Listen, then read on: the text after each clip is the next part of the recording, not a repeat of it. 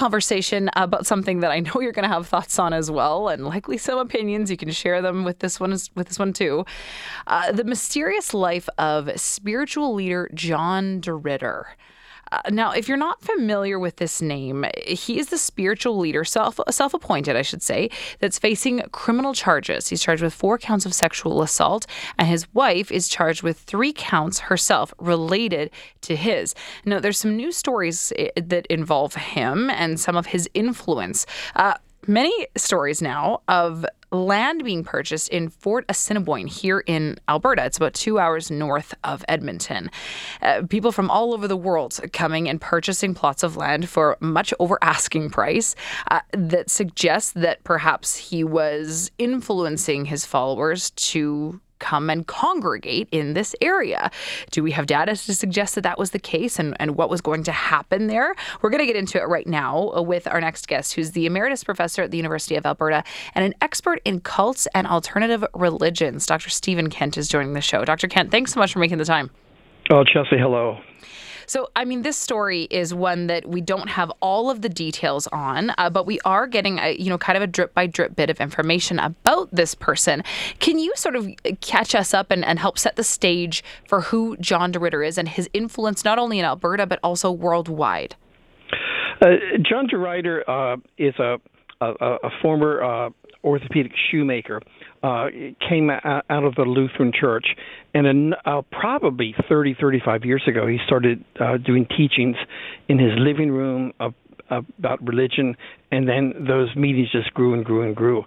Meanwhile, he developed far beyond any Christian boundaries, and now he's got a following. I've heard figures it's no more than about 400 people, but they really have come from around the world. Mm-hmm. He has traveled. He has recruited people in various countries, Australia, UK, Denmark, of course, the U.S. and so on. And they see him as the living embodiment of truth. That's how de Ruiter portrays himself. Now, it's difficult to actually pin down exactly what that means. It seems to be something like that people operate in an ego level that is tied up with the world and emotions and so on, but a deeper level exists, this deeper level of truth. And de Ruiter claims that he lives and works out of that deeper level. He has the group has been going on, as I say, for decades.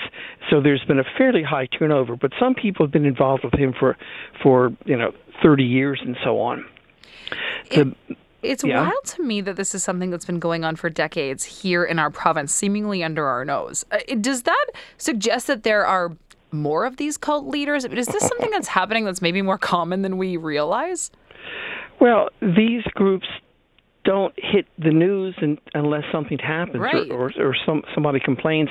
And now the investigative reporting in the province has been so damaged that it's difficult for any newspapers to do a big story. Now, of course, the Globe and Mail just did a big story this weekend, and it's done them before. But local papers aren't really covering it. Now, there is some local coverage in some of the papers around Smith and Hondo and so on, but they don't usually hit the larger market.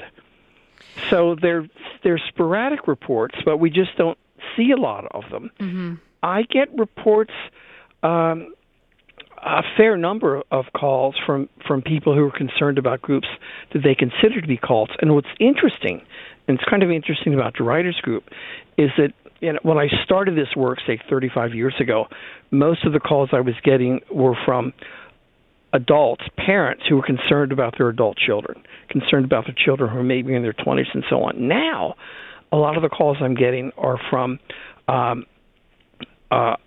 adult children in their 40s and 50s wow, who are concerned about what their elderly parents are doing. And one of the phenomena that's going on with de Ruiter is that there is an unknown number of elderly people who are involved in the group, and some of them are moving up to the Assiniboine area. Now, the issues that are coming up is that the local residents are saying, why are they moving here? Right. It's not a large population base. It's very diffuse. It's agricultural land, farmers, cattle, wheat, and so on. And those are not the kind of occupations that many of the de Ruiter followers seem to have had. So it's not the de Ruiter people themselves are being very coy about why the move. So now, what then do you speculate would be the move, would be the impetus to then gather all these people in a very secluded, remote area? Well, the short answer is the people are moving there because they believe John has moved there. And there are indications that in fact, he may be living in that area. Certainly his two sons are up there, his brother's up there. And so because these people want to be by their teacher, by their guru, if John moves up there, then people follow. But why would John want to move there is the big question. Now, it seems fairly clear that John's organization, which is a business, by the way, which just complicates things. John de Ruiter may be a spiritual leader, but all of his activities are businesses. He's never sought or received any kind of charitable donation for religious teachings and so on. So it's a business. Why are they moving up there? His business took a real hit down here during COVID. The Oasis Center was a go-to location for weddings and big events down there. It could cost anywhere from $10,000 to $13,000 to rent a facility. It's a beautiful place. When weddings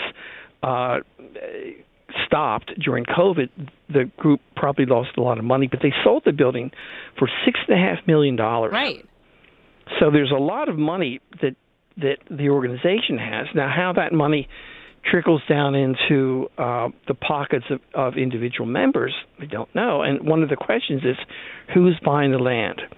Is it individuals, or is it individuals acting through numbered companies on behalf of de Ruiter and the organization?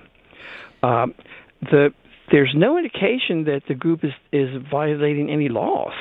There's nothing illegal about moving to a location and buying up property. And indeed, some locals are really supportive, in part because the people buying up the land from de Ruiter's group are paying top dollar. They're paying often more money than these current landowners would get on the open market. And they are getting building permits. And it's not really clear from the building permits what they want to do. There could be development for a large center of so on. They've bought 2 campgrounds in that area. One is in Hondo, which is west of Athabasca and Smith. And the group likes to camp. So, but is there enough infrastructure, enough jobs to sustain people? Well, and it makes me wonder about the intentions here. Maybe this started decades ago as a well-intentioned spiritual group that was gathering for the best of reasons, maybe. But what you say about elders now being sort of brought into the group, it seems that there's a lot of manipulation at play, or that it would suggest that there is. I want you to touch on that in just a moment, but Dr. Kent, I'm just going to get to pop on hold because we have to take a little break, and we'll be right back and talking about self-appointed spiritual leader here in Alberta, John de Ruiter. We're going to get back into it. Chelsea on Ched continues in 3 minutes. We're talking about the saga of John de Ruiter, the self-appointed spiritual leader here in Alberta that developed a following in our province and potentially worldwide as well. More details are coming out.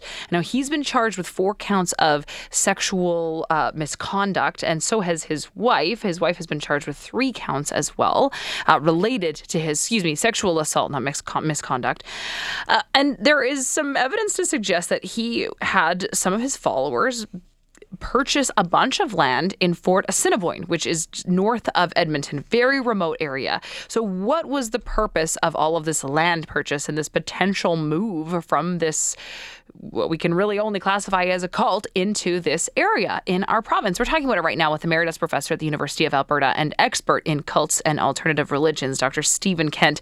Now, Dr. Kent, you mentioned the fact that in this group, there seems to be a large elder population.